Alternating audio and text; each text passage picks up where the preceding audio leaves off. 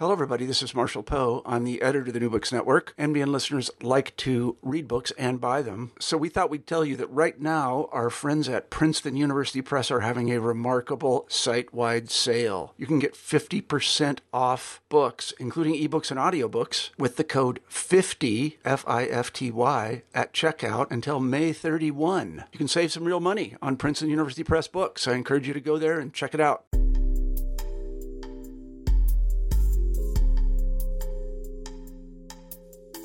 Hello, everybody, and welcome back to New Books and Gender, a podcast channel on New Books Network.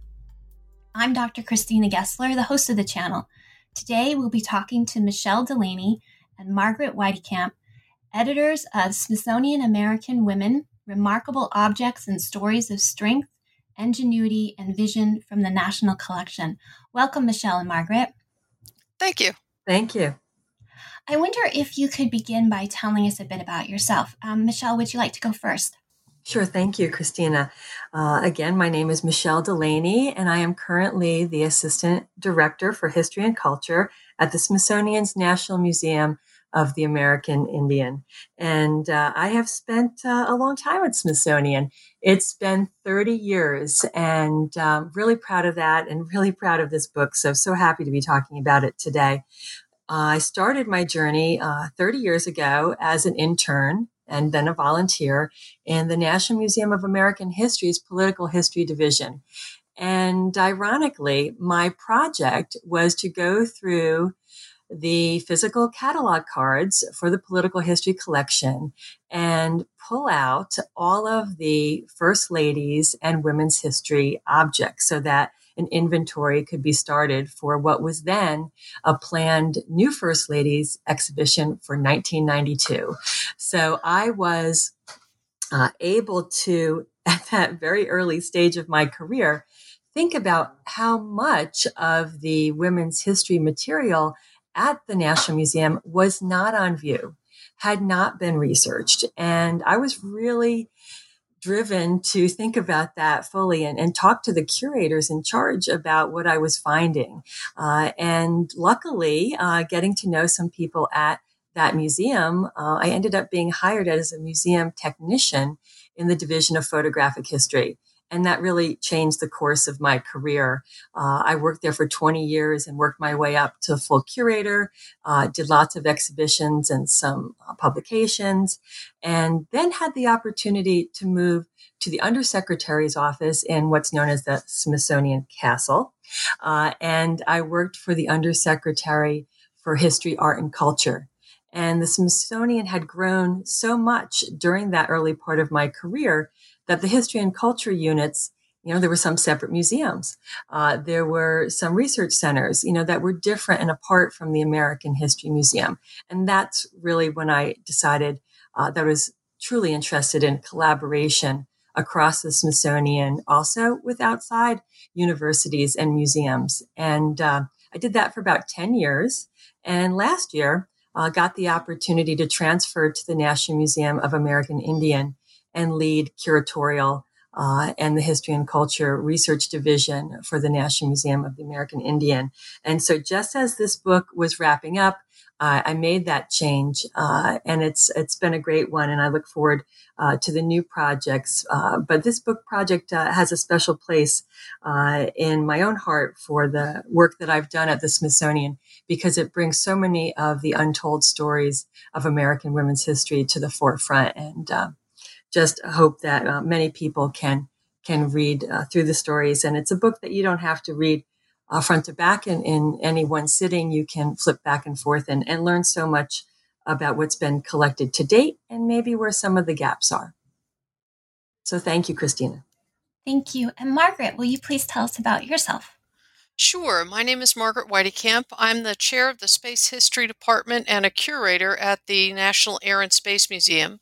I've been at the Smithsonian for a little over 15 years, which for the Smithsonian makes me a kind of entry mid-level employee. Curators especially have decades-long careers where they really get to range across the collections and build what they know. And it's a wonderful place to get to explore in that way. And in some some ways that really reflects my own path of how I came to the Smithsonian.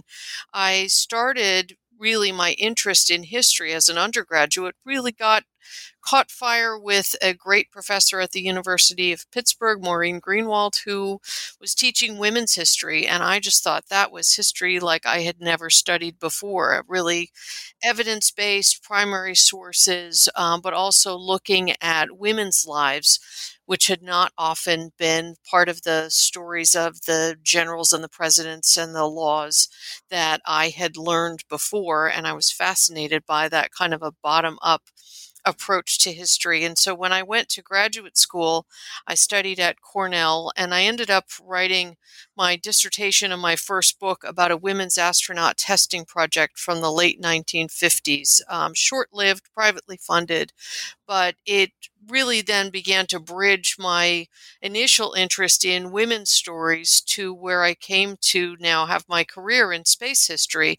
I ended up with the chance to have a fellowship at the NASA headquarters history office while I was doing that doctoral work, and to have some time to really dive into space history. And I fell in love with that as a subject area because it's so broad. I think it requires so much of you to understand politics and science and physics, biology, but also bottom up what's possible, top down what's possible in terms of legislation.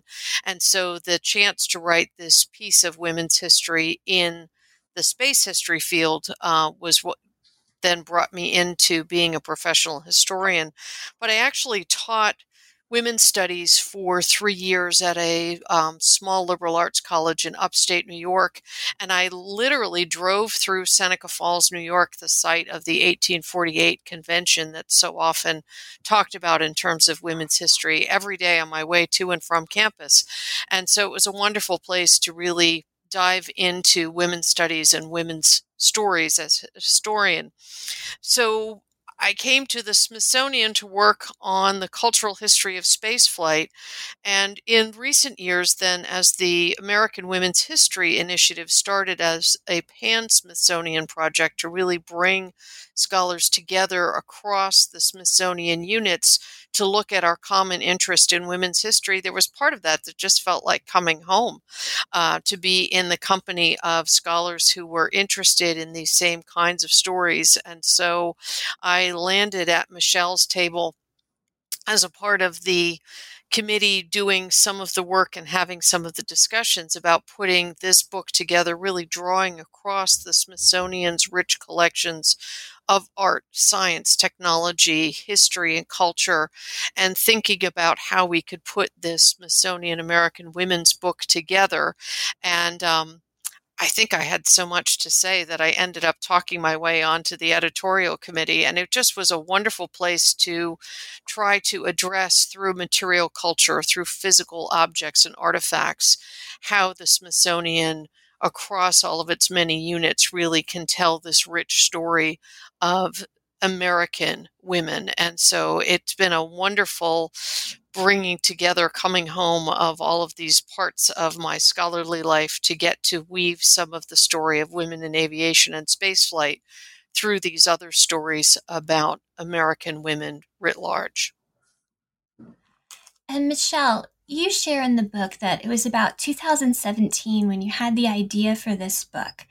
What inspired you to have the idea for the book and to do the work to bring it to life? What inspired me to do the book? I conceived of this book shortly after a congressional commission report was delivered to Congress on whether there should be a National Women's History Museum. And this was about a 4-year process with this commission. Since 1996, there's been a digital presence and a group in Alexandria, Virginia, working towards the potential for a National Women's History Museum. And so finally, there was funding put towards that. And many people had discussions over the 4 years, and the report was given. And within that report was a small couple of sentences that said, as a recommendation, that the Smithsonian should consider an American Women's History Initiative, a 5-year initiative that would bring together new resources, new funding for new curators, new collections, new exhibitions, new books, and the products that are very traditionally Smithsonian. And I was able to read that report and talk to some of my colleagues working in the Undersecretary's office for History, Art, and Culture about what this initiative might look like, what would define this initiative. And, as you can expect, when any new center or initiative or museum is considered for the Smithsonian, there's a lot of discussion and there's a lot to contemplate. And I started to feel like I wanted to do something that would help, that would bring scholars together, and that would be a product that could jumpstart some of this work for what the initiative could be. And I had some experience with that. I had worked with the Smithsonian books editors and a large team of about 50 curators to do a book on the Civil War 150th, the commemoration for the 150 year anniversary of the end of the Civil War. And I took that idea in 2011 to Smithsonian Books and was able to get dozens of curators interested in working on a book together, a book that didn't have a whole lot of text about any one object, but it did represent a full breadth of the collections across the Smithsonian that represented the Civil War era, just before, just after. And it was a great project to get to know colleagues and to better understand where collecting was for Smithsonian. And it got to be a bestseller for Smithsonian Books. And we made some royalties and we got to do additional programs. And again, we were very proud of how we could bring this topic to the forefront and to the general public. And I thought, it doesn't have to be a cookie cutter duplicate of that book. We want to do something very specific for American women's history. Maybe I could get some folks interested in this. And so I talked to some folks Smithsonian Castle in leadership, the Undersecretary, and some others. And then I talked to Carolyn Gleason, who leads Smithsonian Books, and said, what do you think about trying to do something for women's history? We all thought, it might be needed. And then after getting yeses from all of those folks, I decided to call a meeting. And I thought some folks would laugh at me because I invited 100 people. And I had got to know in my new role at Smithsonian as a senior program officer for history and culture, it was my job to help build research teams. So I was every day reaching out across the Smithsonian to get to know more of the research staff, the archivists, the historians, the librarians, the curators. And so I called 100 of my best friends to a meeting, and I guess about 35 showed in person, another 25 emailed and said, I'm really interested, but I can't make your meeting. Tell me what happens. And so I knew right away that I had about 60 people interested to work on this project. And I knew we could do this. And we had the meeting. I, told them about my initial concept to model after the Civil War 150 book. And what did they think? Some thought I was crazy. Some said there's too much material. It's more than one book. Others, had other opinions. And I said, well, I think we can do this. And we can figure out along the way what that initiative, the American Women's History Initiative, is going to be. But underlying all of this was the fact that I needed these people to get to know one another because the Smithsonian had expanded. We had the National Museum of the American Indian. We opened in 2016 the National Museum of African American History and Culture. And then we had the Smithsonian Latino Center. Then we also had the Asian Pacific American Center. And so we were being more diverse at the Smithsonian. We were being more inclusive, and we were thinking so much more broadly about collecting. And so when this group got together to think about it, it was the beginnings of the editorial committee. And we did bring a few other people in. I don't know if Margaret was at the first meeting that we had, but that meeting led to more discussions for a book contract. And within a few months, that was signed, and we were off and running on trying to bring together the lists of objects from all of the museums, and how could we be most inclusive? How many units could we get to participate? My goal was to have as many museums and research centers and libraries and archives represented in this book as possible. So you can tell I'm still excited about this project and so proud that we were able to make it happen. And you say in the book that between this group that you've assembled, they think about it and they come back and they suggest over 2,000 objects and artifacts. And you have to whittle that down to 300. How do you do that? Yes, indeed. The curators from around the institution pulled together quickly about a list of 2,000 objects that we already had in museum collections regarding women's history topics, trailblazers, of women who had accomplished so much, and then everyday items as well. And, this is what we do. We grapple with curating down our list of objects for exhibitions and programs and websites all the time. But we don't always do it with such a large group and such a diverse group.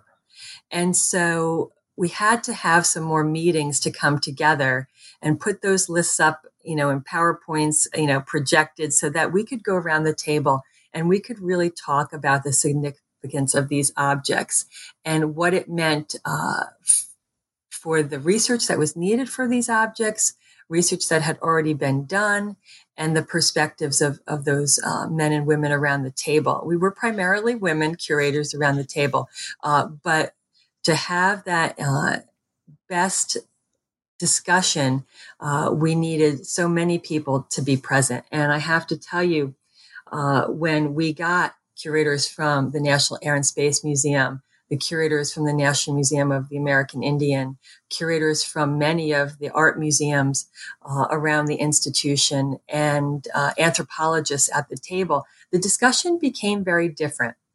And after Margaret spent one weekend thinking about this list that we were putting together and thinking about some of the early conversations, it was Margaret that helped us have the biggest breakthrough in thinking about the history timeline that we wanted to present in this book and how we would frame the stories of these women and these objects that we would put into the book.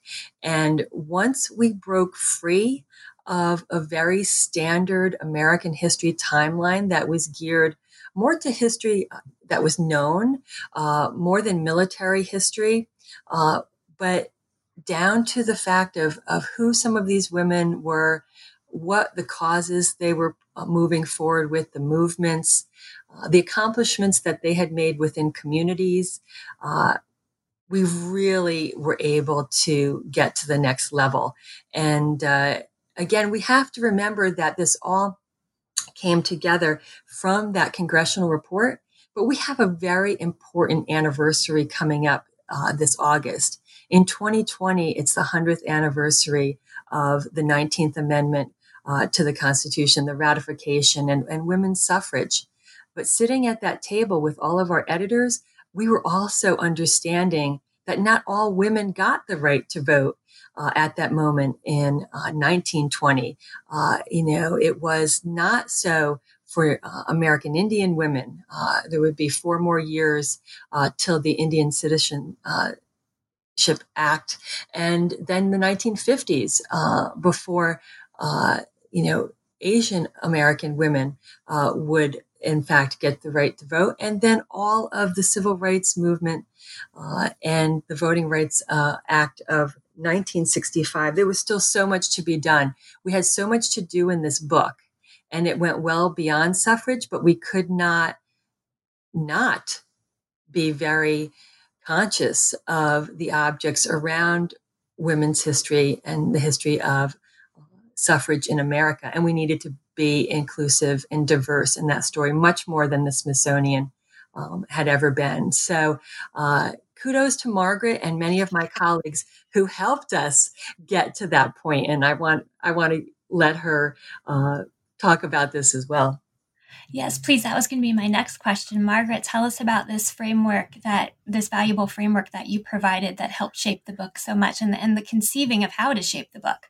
Well, I thought that was just part of what was so much fun. These meetings were large and they were unwieldy, and kudos to Michelle for being able to keep us on track and create a real product out of it at the end. But in the, it felt like one of your better graduate seminars, right, where you really get to dig into core definitions. And, in many ways, the Smithsonian American Women seems clear, and then you start to really dig into it. What do you mean American? So at what are we only going to start with the beginnings of the United States?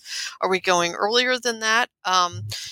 We can't start the book with, and then white women arrived at Jamestown. That's just not the right point to start this story. That's not what our scholarship reflects anymore. So, we want to make sure that we're including the Native American women who were on this continent long before white people came or before the Spanish came in the West or other explorers. And I thought that our colleague Cecile Gontome, who is from the National Museum of the American Indian, brought a great voice in there to say, Native American women should be named. They deserve the respect of individuality and being named, and not just was hand waving as them as a group. And so that was then a challenge to say, okay, where do we, in our earliest years of this chronological story, find the stories that represent those women in the way that they should be represented and respected?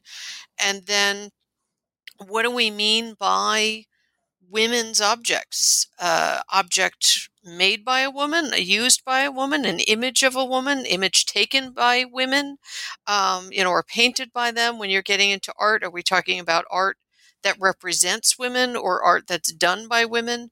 And the same things when we talked about science and technology, we were looking at, are we looking at a telescope or an instrument that was developed or built by women, or are we looking at how they used it? So it really, I thought, made us question our categories in ways that were just fascinating.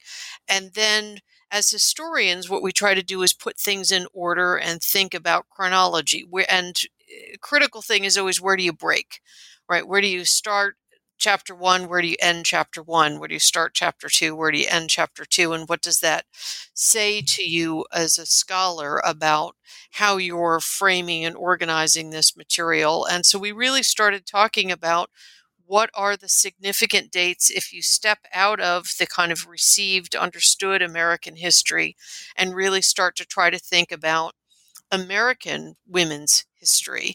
And the gathering in Seneca Falls, New York in 1848 and the writing of the Declaration of Sentiments is often held up as a really critical moment. But we also know, as we're looking at the scholarship now, that was a very limited statement that didn't include, frankly, most American women. So we ended up having a great discussion about really the point in the middle of the 19th century is really 1865, where you end up with millions of African American women being freed.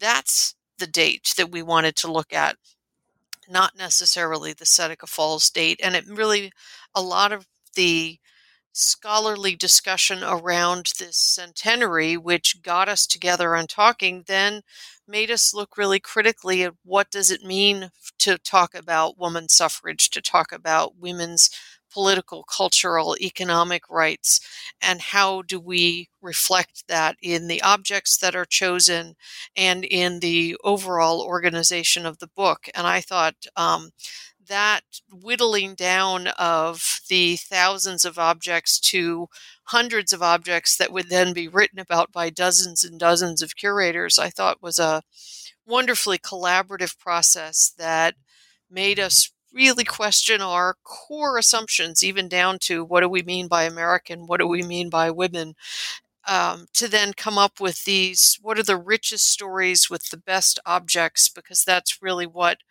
draws then on the strength of what we have at the Smithsonian, is to look at what are these core pieces in our collections across the many Smithsonian museums, and then also to be thinking about, what are the most recent things that we've been bringing into the collections that start to enrich and deepen and diversify those stories. So it was a great collaboration to sit down and try to sort through all of those things. And I think the results really show in the book if you look not only at the objects, but at the lists of dozens of curators across the Smithsonian who each wanted to bring their particular perspective into this story as the whole, in many ways that I think reflects the richness and the diversity of the American women's story, and thus how it's represented at the Smithsonian.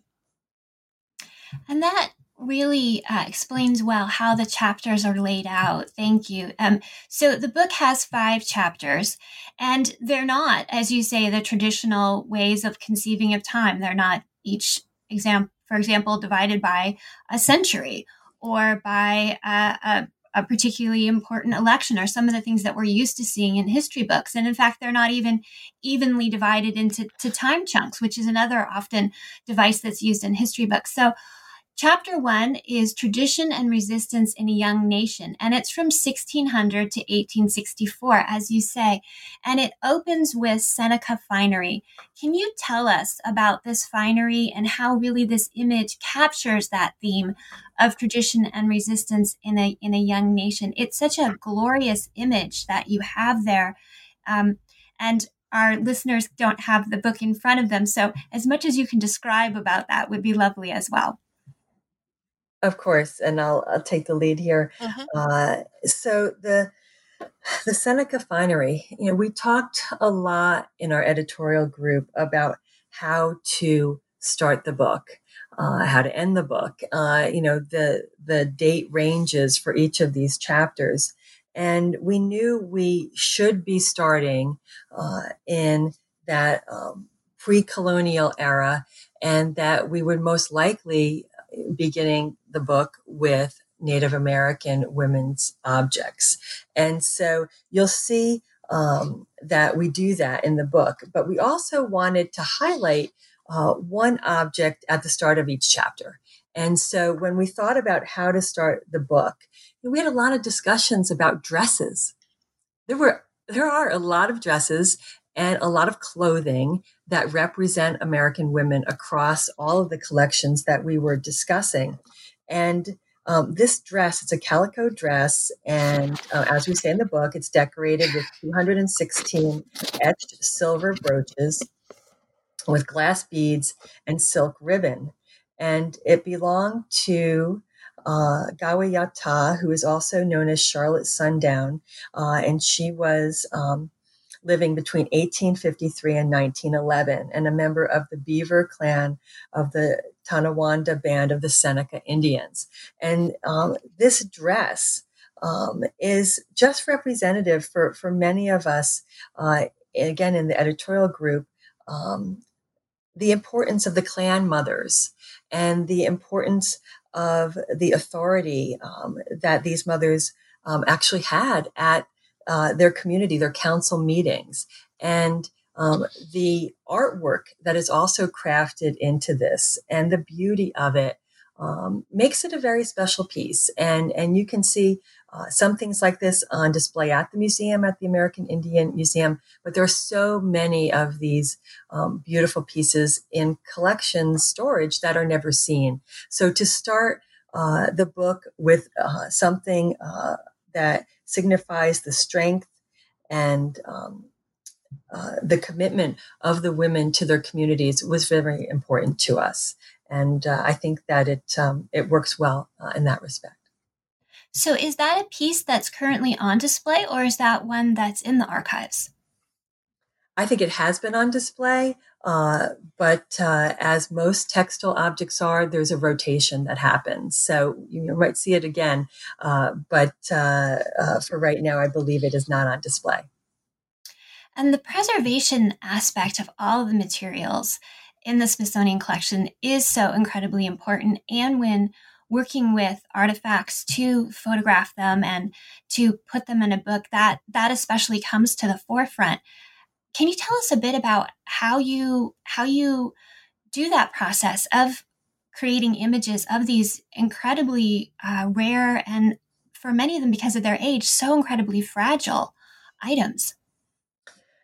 Yes, preservation and conservation of the objects was at the forefront of our discussion because some objects that were fragile or needed conservation might not be able to be included in the book because of the tight time frame we were on. Again, we were hoping that this book would be available by the end of 2019 and definitely for the year 2020 for the centennial of the 19th Amendment. So we were on a very fast pace to produce this book. And luckily, most of the objects were ready to go, ready to be photographed or had been photographed in high-res, beautiful digital photographs.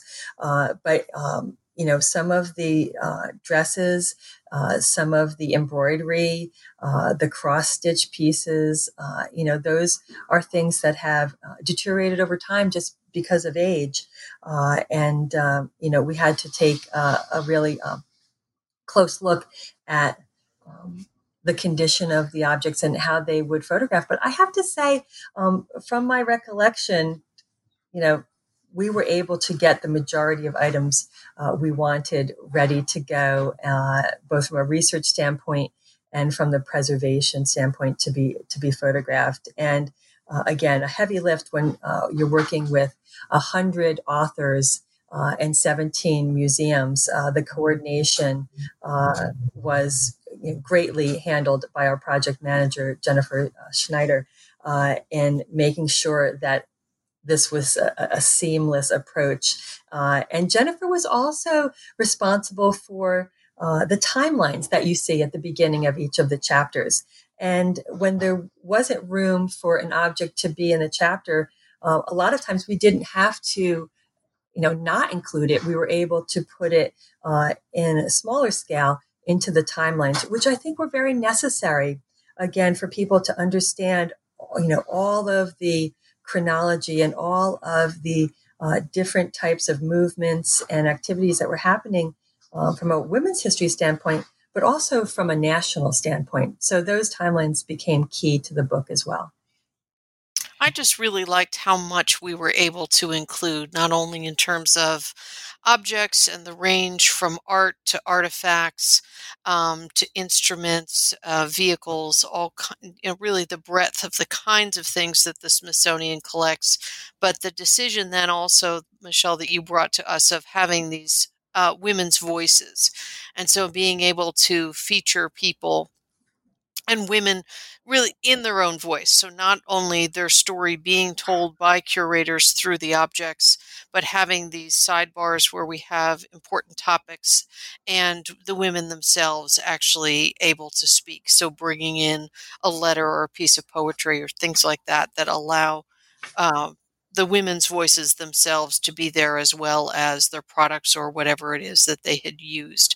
And I thought the diversity of that really weaves together and makes it a great book to kind of flip through and be able to dive in and out of over time. And because of all of those elements, when you hold the book, it's a bit like holding a women's museum in your hands, which is particularly lovely at the time that we're taping because we're all on work from home. There's a pandemic.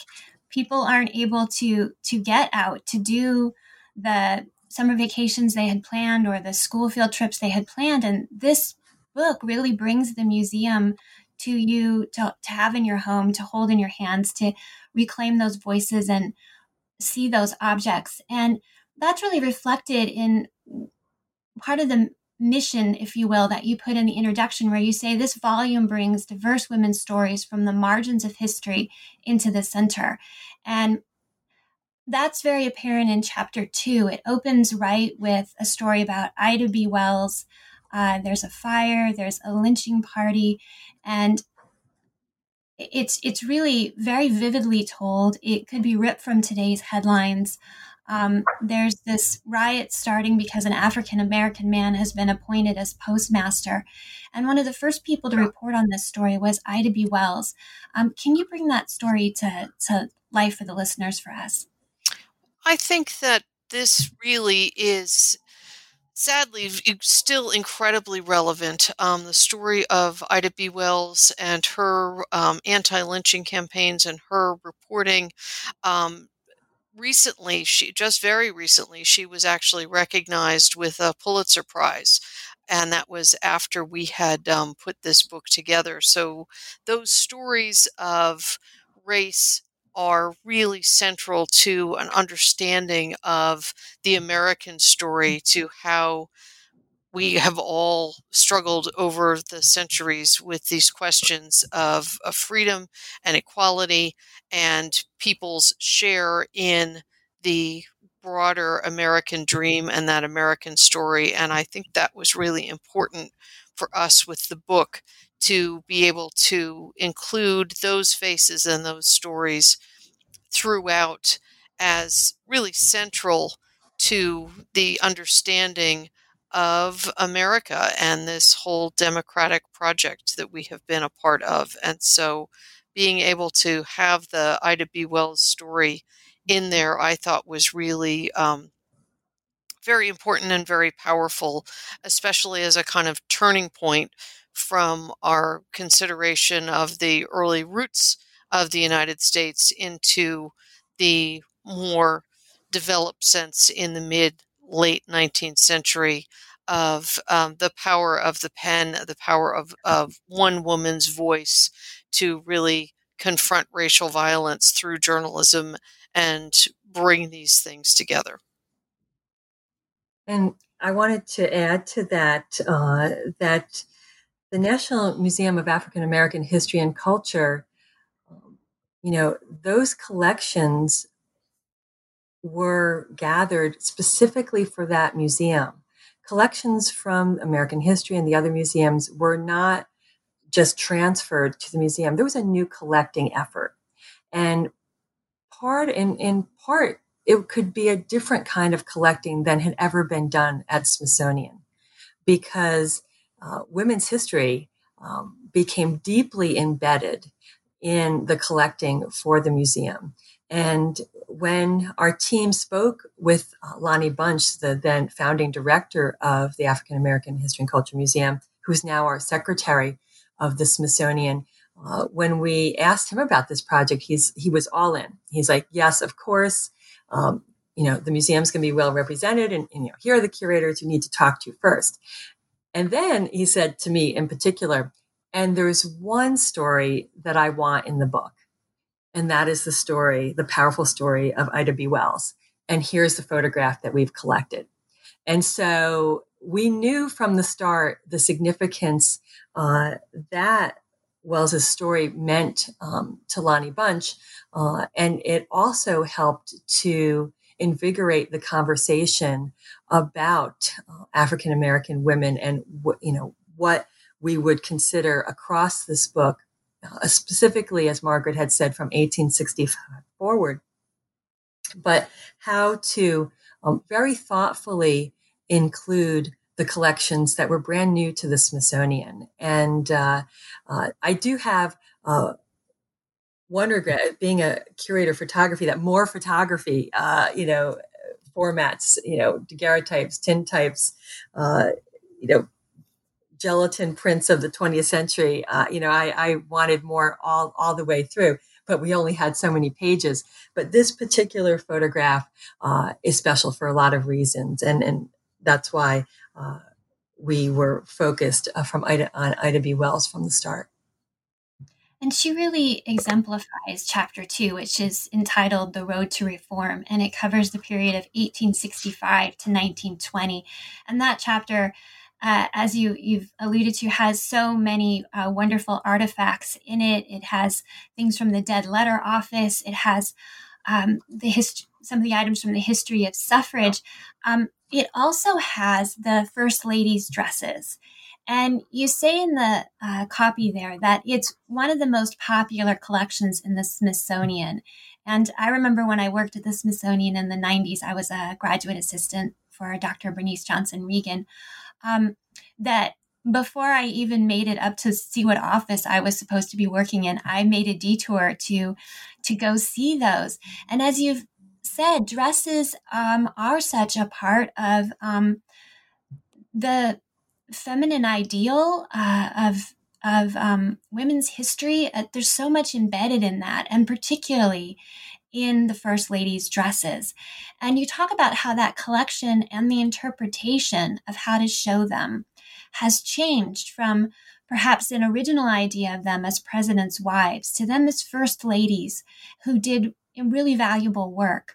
And the book shows several of the First Lady's dresses. How did you conceive of this chapter and choose out of the beautiful collection these 3 dresses? Can you tell us more about that? Yes, I can tell you more about it. There were many discussions. Margaret, did you want to go first? I was just going to share that I share with you, Christina, that that's one of my favorite exhibits. I remember seeing it as a girl. It's one of the things that I think made me feel like the Smithsonian, it was one of the most, had a place for women, right? It was one of the most obvious places when you were a girl and you came to visit it that, the family assumed that, oh, that's what you're going to want to go see. And it really is I think, a memorable touch point for visitors over the decades coming to the museum. And so I thought it was a great entree point to be able to start with what people expected and then unpack it a little bit. So I'll let Michelle tell the story of how we did that unpacking. So I need to start with some of our discussions, and they were hard discussions. I conceived of this book with a First Lady section, no questions asked. And then I got to the table with my colleagues, and they're like, well, do we want to include First Ladies? And I'm like, well, it's a century-old collection. And of course, I had my own experience, working with that collection as an intern. And I felt very strongly that we were on the heels of very strong curators with Margaret Klapthor early and mid-century, mid-20th century. Edith Mayo, when I was starting at the museum, was opening up the doors to think about these objects in different ways. But in 1912, a dress collection comes to the Smithsonian, highlighting the First Ladies and, how significant, appropriately significant to, balance the work of their husbands in the White House. But I wanted to know, first, when I started at the Smithsonian, first seeing the exhibition as a teenager when I was visiting Washington and wanting to then work at the Smithsonian and getting to do that. When I finally got working on this project as an intern, I learned that there was so much more. And I actually wrote my master's thesis for George Washington University on the public and private roles of the First Lady. And the public role really did include, First Ladies during the campaign, First Ladies after they were in office and what they did. So we had the hard conversations about whether to include the First Ladies in the book. And the curators now, led by Lisa Kathleen Grady, were wonderful in helping us to think about which dresses to select. Helen Taft, Mary Lincoln's velvet day dress, Melania Trump's inaugural gown. We had lots of debates about Michelle Obama's dress. And you see that, Michelle Obama is represented later in the book in the portrait that goes to the National Portrait Gallery that's commissioned for the First Lady. But we also include things like campaign buttons and advertisements and Barbara Bush's, desert camouflage jacket when she was traveling with her husband to see troops in Saudi Arabia. So the versatility of these women and the strength of these women were, in the discussions as well. And so I was very happy that we got to this point where we did include this strong section. And then Eleanor Roosevelt has a special voices section as well. So it was important to me. And like all the other discussions, it was just a privilege to be part of the discussion with my colleagues and see, the vision come to fruition. And First Ladies is a memorable exhibition for so many visitors to Smithsonian. How it will change in the future, I don't know, but for many generations, we have been thinking about history through the lens of the White House, at least for the National Museum of American History, and it does spill in to the discussions for the other units and for many of our collaborations with universities and with outside museums. So it was important to include the dresses plus. And that leads to kind of an interesting curatorial question. So when Mary Lincoln was choosing her dress, and you have also a section where you include her relationship with her dressmaker elsewhere in the book, and what an important person that she was in Mary Lincoln's life. That there was no TV, there was no Smithsonian at the time that she was having that gorgeous dress made. But by the time Melania is choosing her dress, she knows she's in a completely different world. How does one go about collecting those dresses from the First Lady? How do you get Melania's dress from her? And do they give you any sense of how the fact that they now know, at some point women began knowing, oh my goodness, this is going to end up in the Smithsonian. Does that affect what they choose to wear?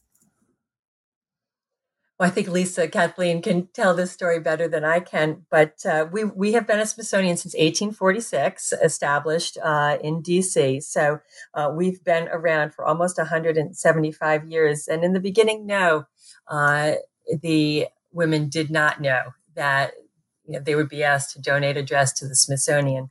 But certainly since the 20th century, and especially latter part of the 20th century, it does get them into their mind as they're, selecting dresses for the inauguration and outfits around the inaugural events.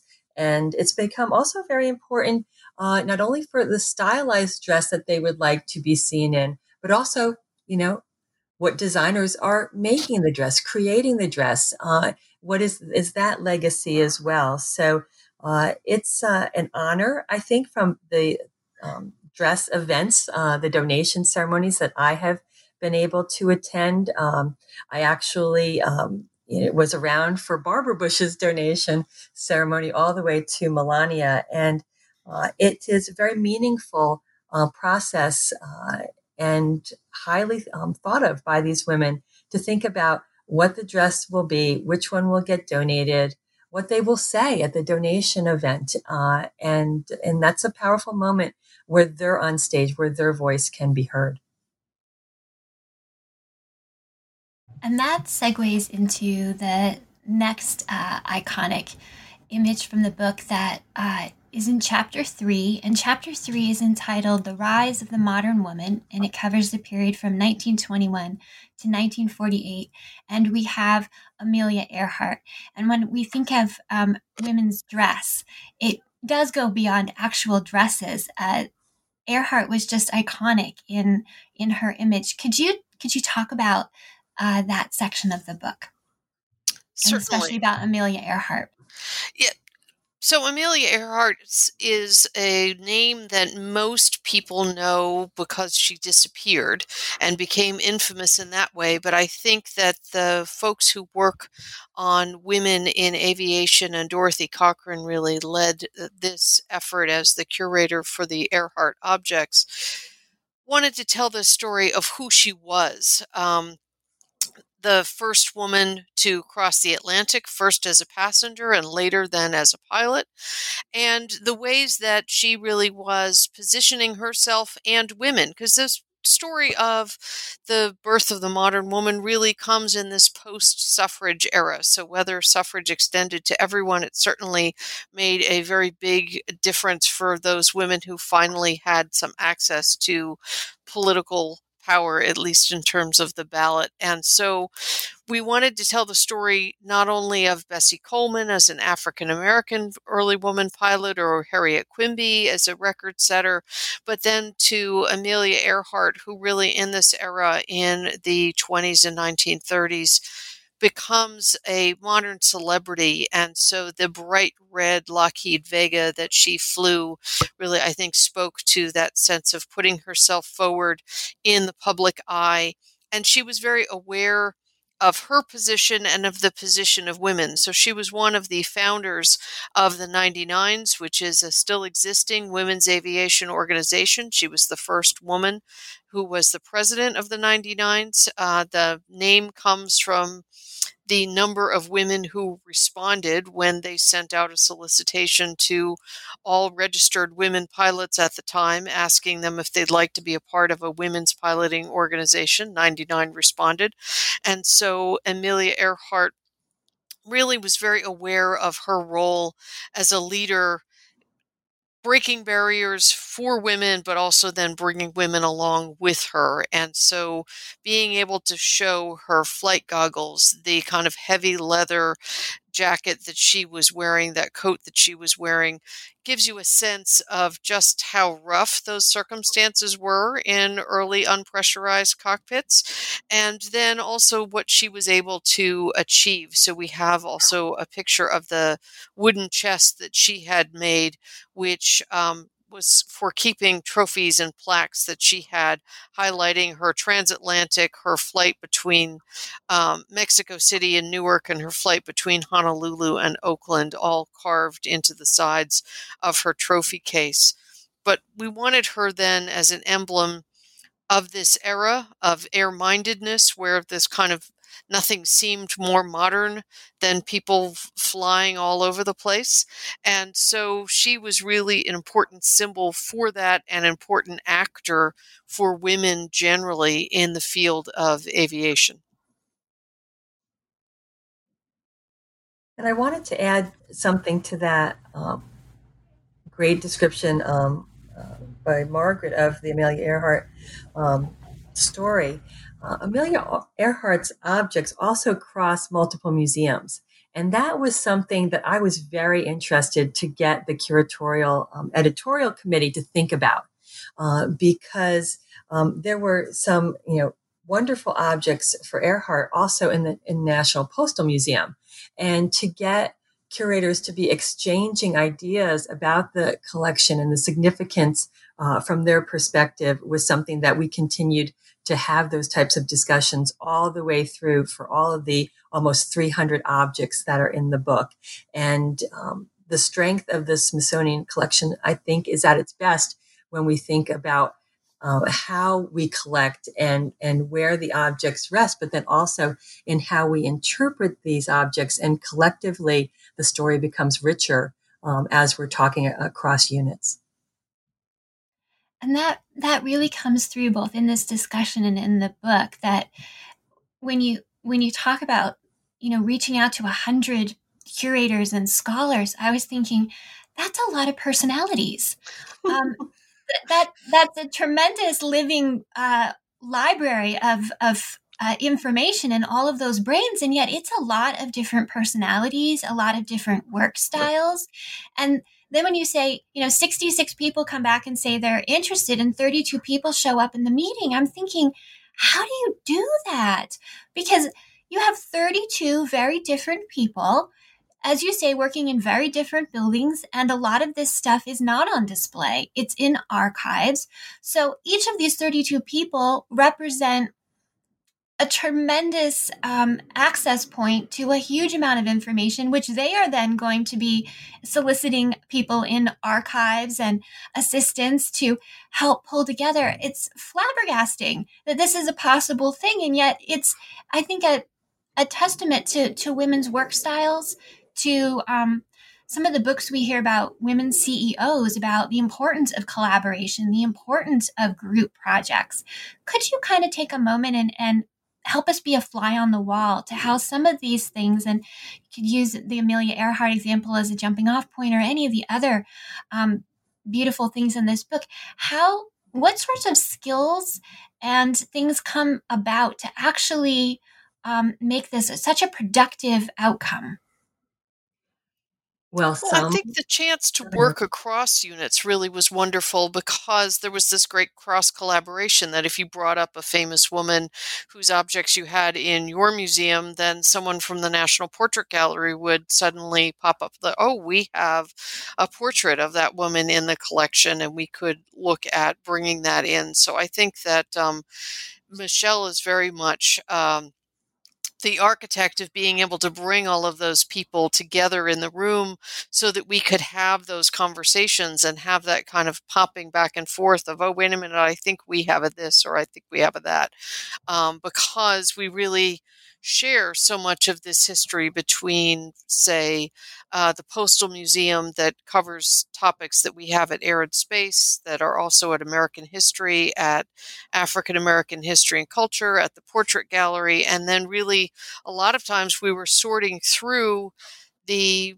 balance of, three-dimensional objects versus two-dimensional objects. And I do think that we need to give some shout out to the book design for the ways that they were able to make even, a membership card or a letter or a stamp or things like that kind of pop off the page and really reinforce the materiality of that, which I think gives it some heft, some sense of being able to page through the collections. And as you've said, that's so important right now when we can't necessarily show the collections, or people can't come to see them in person. It's nice to be able to have that physical sense of them on the page.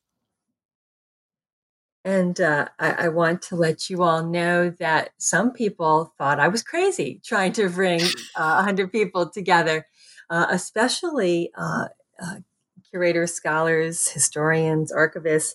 Again, different methodologies, different specialties, different expertise, and a tight time frame. But I thought it was so important that we give this a try, and that we think about this as a first book for the initiative, which later has been named, because of her story. It's the American Women's History Initiative at the Smithsonian, and this was an opportunity to take a first try at coming together, breaking down the silos, thinking about what would we put into this book, to highlight the treasures, again, that are as small as a stamp and as important as an airplane, as we've just been talking about with Earhart. And this is not intended to be the only book. Part of my reason was to have these experts come together across Smithsonian to meet each other, to talk about the significance of their own research, to share those moments so that they would be inspired to do more. What exhibits could come out of this? We don't have a physical exhibition coming out of this book. We do have a digital presence on the Because of Her Story site that you can see on the Smithsonian's website for women's history. But what would come next? And I think that's really what's so exciting for me. I'm very proud of what our team put together in this book and how it came together. But what was left out, and where are the new collaborations, and what will the Portrait Gallery do? What will the American History exhibitions look like? From this book, a lot of discussion started on the Girlhood exhibition that's coming up, hopefully this summer, if we can get open again. But girlhood, it's complicated. when have we ever seen an exhibition like that at Smithsonian? But you think about the skateboard that's described in the book and the collecting of that for the National Museum of American History. There's just a lot of exchange that I hoped would happen. And just from listening to me today, I think you know that I have embraced collaboration and that I have, I am an American Studies major, a history PhD, but I really want to work with my colleagues and, have the books, the exhibitions, the digital history that we're able to put online to be as inclusive as possible and to be as informed as possible. And we have so much expertise living, breathing, and all of us at the Smithsonian. Why not put those energies together? And yes, there were some naysayers, didn't think 100 people could do a book. But we upped that from 50 with Civil War to 100 with women's history. And, I'm a mother of sons. I have 2 boys in their 20s, and I want them to see this book. I want, grandmothers to be sharing this book with grandchildren and aunts and uncles to be sharing this book because I think it's that important. And I think the objects will surprise you.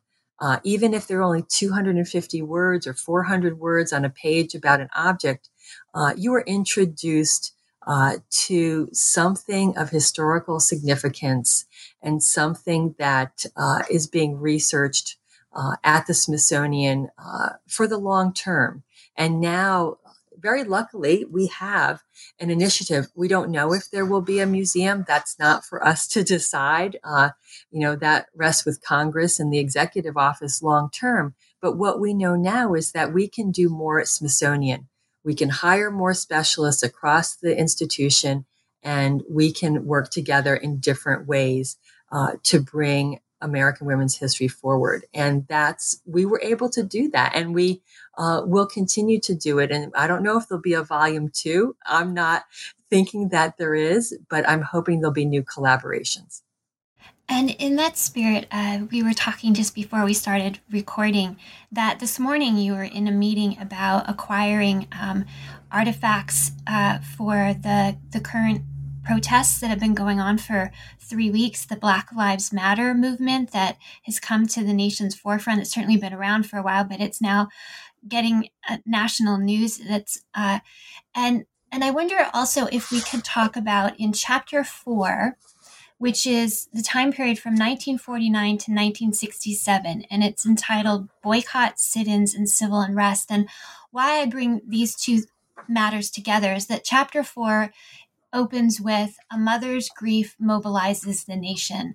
And a mother's grief is mobilizing our nation in many ways right now, and perhaps was part of your phone call topics this morning. And I wonder if you could bring those topics to our listeners.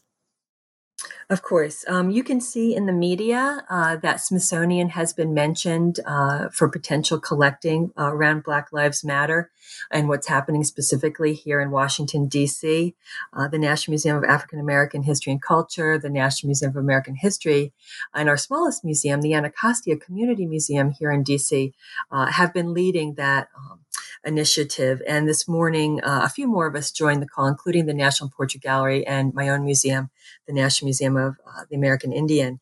And so we have become more used to collecting history as it happens. Unfortunately, it really started with September 11th and the aftermath of the terrorist events there.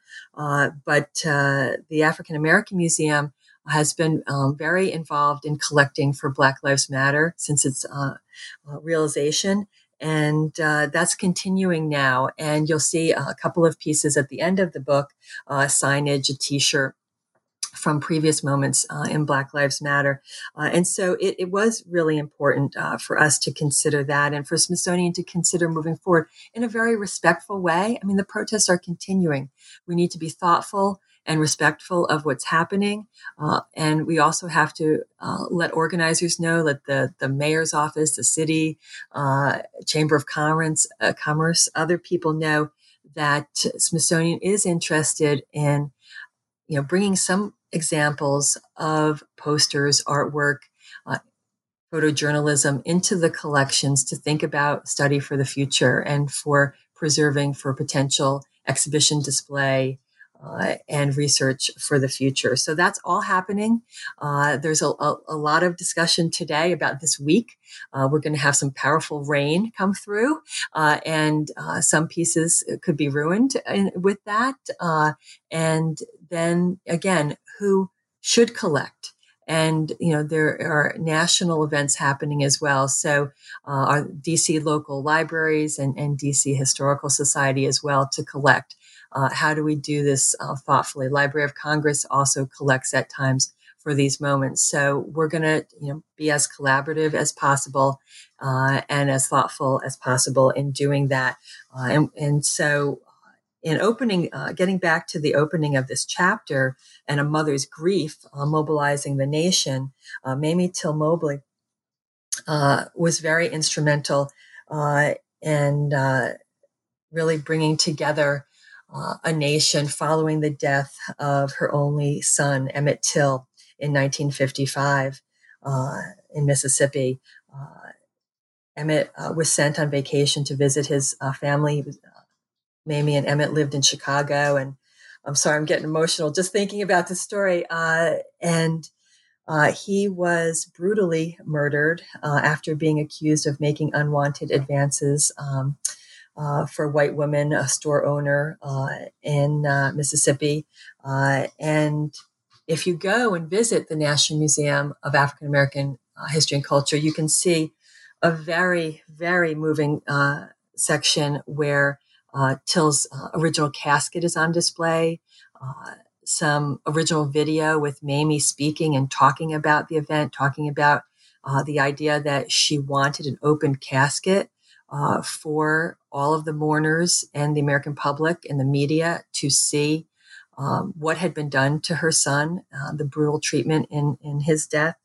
And it motivated a new and resurgence in civil rights in America. And Mamie, till the day she died, many decades later in 2003, was a very strong advocate for civil rights and anti-lynching, and showing that mother's grief, which was real and very poignant. And learning her story is an important one. It is one that I didn't learn soon enough, and I hope that including her story in and the imagery of her in this book will make a difference in just understanding that this is not new in our nation's history, and how we need to understand our history and understand how we can move forward. And there's another strong statement that's included just a few pages later in chapter 4, when you look at resilience against racism, and you have a 15-year-old girl who's taking a brave stand against segregated education. And you've chosen just a beautiful image to include there of her dress. And I wanted to talk about that because we have the First Lady's dresses that we've talked about. We have the Seneca finery that we've talked about. And this dress that she wears on her graduation day, to me, is, I have no words for it. It's just a glorious, beautiful dress that is itself is a symbol of resilience. And I wonder if you can take us to that page and talk to us about that. Again, we had so many discussions about which clothing, which dresses to include.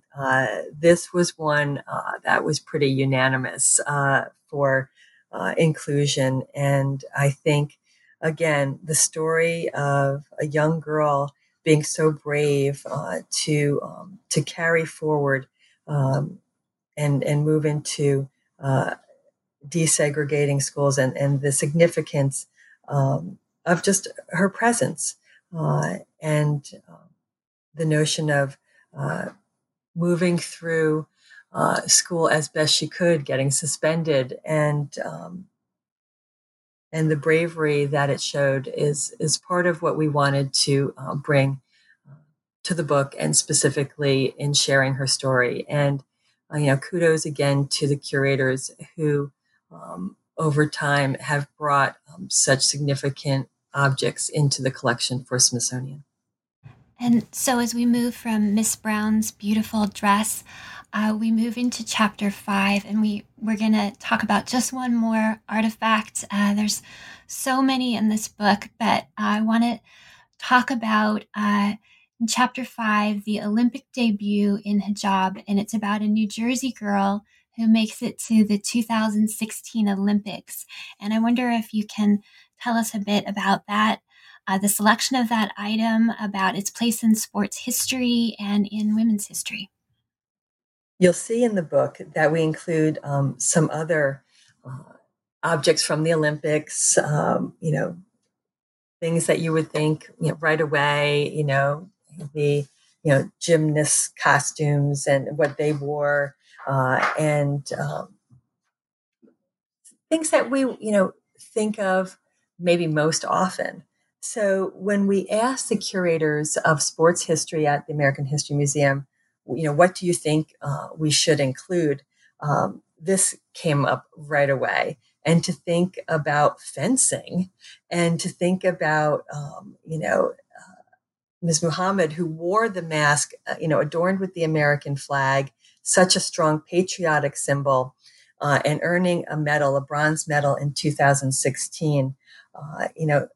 The first Muslim American woman to earn an Olympic medal. There was, to me personally, sitting at the table and discussing what should be in the book, I thought we had to have this because it shows how we were changing. We were changing as a nation. Sports were changing. Title IX and all that brought to the opportunity for women to participate in sports, and then to be allowed, to have oneself be allowed to be who they are, as well as what they are as an athlete, was a very important story, and just continues to be very relevant in the projects that we're trying to do, whether it be the sports sections that you see at the African American Museum or American History, in telling the full and complete stories, and no longer marginalizing or not telling the complete story. And that really helps sum up the theme of chapter 5, which is it covers the period of 1968 to 2019, and it's entitled Breakthroughs and Backlash. And one of the things that you mention in the book is early on, it was a bit more difficult for women's artifacts to be donated to the Smithsonian. One example you provide is there was a portrait of Susan B. Anthony, and it was turned down. And it wasn't until the 19th Amendment was passed, and the person who had that portrait offered it again, that the Smithsonian said, "Oh, yes, we want that." And I contrast that with your phone call this morning, where the Smithsonian is really taking the charge now in so many instances of saying we're looking for these things. Here's what we want. Can you talk a bit about that shift in the collections process and in how that helps women's artifacts be better represented? We have a long history of Smithsonian, as I mentioned, starting in the mid 19th century. And for many years, women's history was not at the forefront of collecting. For many years, there weren't women curators. There were women volunteers, mostly unpaid help that was being given to different departments across the institution as it was in its beginning, and moved on to be, multiple museums. So I think that there was something to be said for these accomplishments and working towards that 19th Amendment. Here we come again to the reason why we came together was, again, having this publication for that momentous 100th anniversary, but thinking about how we could tell our whole history as well. The fact that the Smithsonian sometimes isn't always right. And maybe we did wait too long to do this, but then it did happen. And it happened through the persistence of women and men who were thinking about these objects in a historical sense. And that's when the barriers started to break down, and that head of the unit for history said yes to the painting and the other objects that came from the national organization. And it, paved the way for more. But, going back to our earlier discussion, the First Lady's collection came in probably 6 or 8 years before that Susan B. Anthony portrait.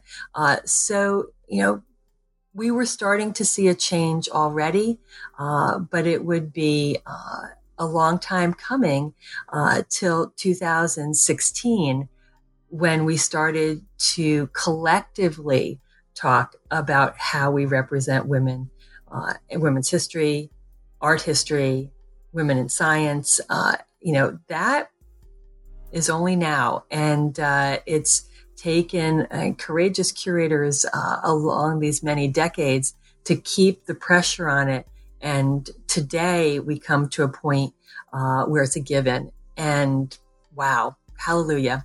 I'm so happy to be part of this Smithsonian when we can share these stories fully and we can share them publicly so that even the mundane stories, even the most everyday story could be represented. Michelle Delaney and Margaret Weitekamp, thank you so much for being on the show today and telling us about Smithsonian American women, remarkable objects of stories of strength, ingenuity, and vision from the National Collection. I'm Dr. Christina Gessler, and you've been listening to New Books Network. Please join us again.